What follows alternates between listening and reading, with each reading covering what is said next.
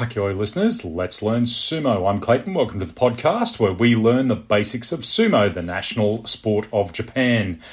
Last episode, we learnt the basics of what is sumo. Today, let's learn how sumo works in Japan. Don't forget to hit subscribe. Join me at Insta or Twitter at Let's Learn Sumo. Leave me a comment and I'll try and get back to you. As we learnt last time, the object of sumo is to force your opponent out of the ring. Make him touch the surface of the ring or the dohyo with any part of his body other than the soles of his feet. Simple? No, there's much more. So sumo is the national sport of Japan. It's telecast live on television at the Grand Sumo Tournament held over a 15-day period every 2 months. That's 6 tournaments a year. The wrestlers also participate in regional practice tournaments, jungyo, promoting sumo and trying to garner new participants in the sport. They even held practice tournaments in other countries over the years. The Grand Sumo tournaments are open to professional ranks of sumo and they travel around the country to different cities on a defined schedule. So in January, May and September every year, the tournament happens in the capital city of Japan in Tokyo, in the sumo stadium known as the Ryogoku Kokugikan Sumo Arena. Now this arena opened in 1985. It holds around 11,000 spectators, so it's pretty noisy in the big matches. The other tournaments are held in Osaka in March, Nagoya in July, and down south on the island of Kyushu in Fukuoka in November. Now, if you're lucky enough to be in Japan at these times, you can buy a ticket and go to a day of sumo. It's a pretty amazing experience. I've done it a few times myself.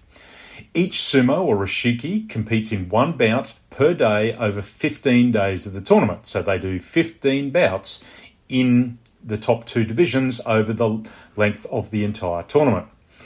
The sumo in each division wins the most matches is declared the winner. So the sumo in the top division, or Makuuchi division, compete for the ultimate prize of the tournament, the Emperor's Cup. Now it's only the top 2 divisions of Makuuchi or Makuuchi and Juryo that compete for money and pay.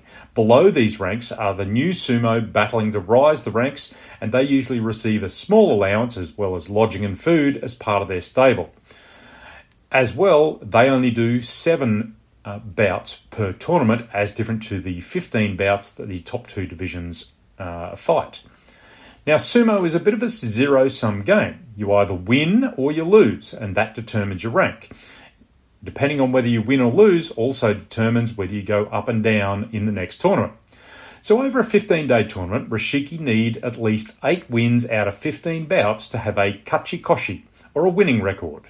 Any less and you make a makekoshi, or a losing record, and you'll slip down that ranking and may even get demoted to the lower division. Now, if you get injured and you miss a few tournaments, you'll very quickly find yourself falling down the rankings to lower divisions where you have to fight your way up all over again. Now, during the tournament, lower ranks compete early in the day, and our most senior sumo, the yokozuna and ozeki, they all fight at the end of each day's bouts. So that's it for this episode. Next time we'll talk about the ranking system, or the Banskei, and how to watch sumo outside of Japan. Join me next time for Let's Learn Sumo. Hakioi listeners.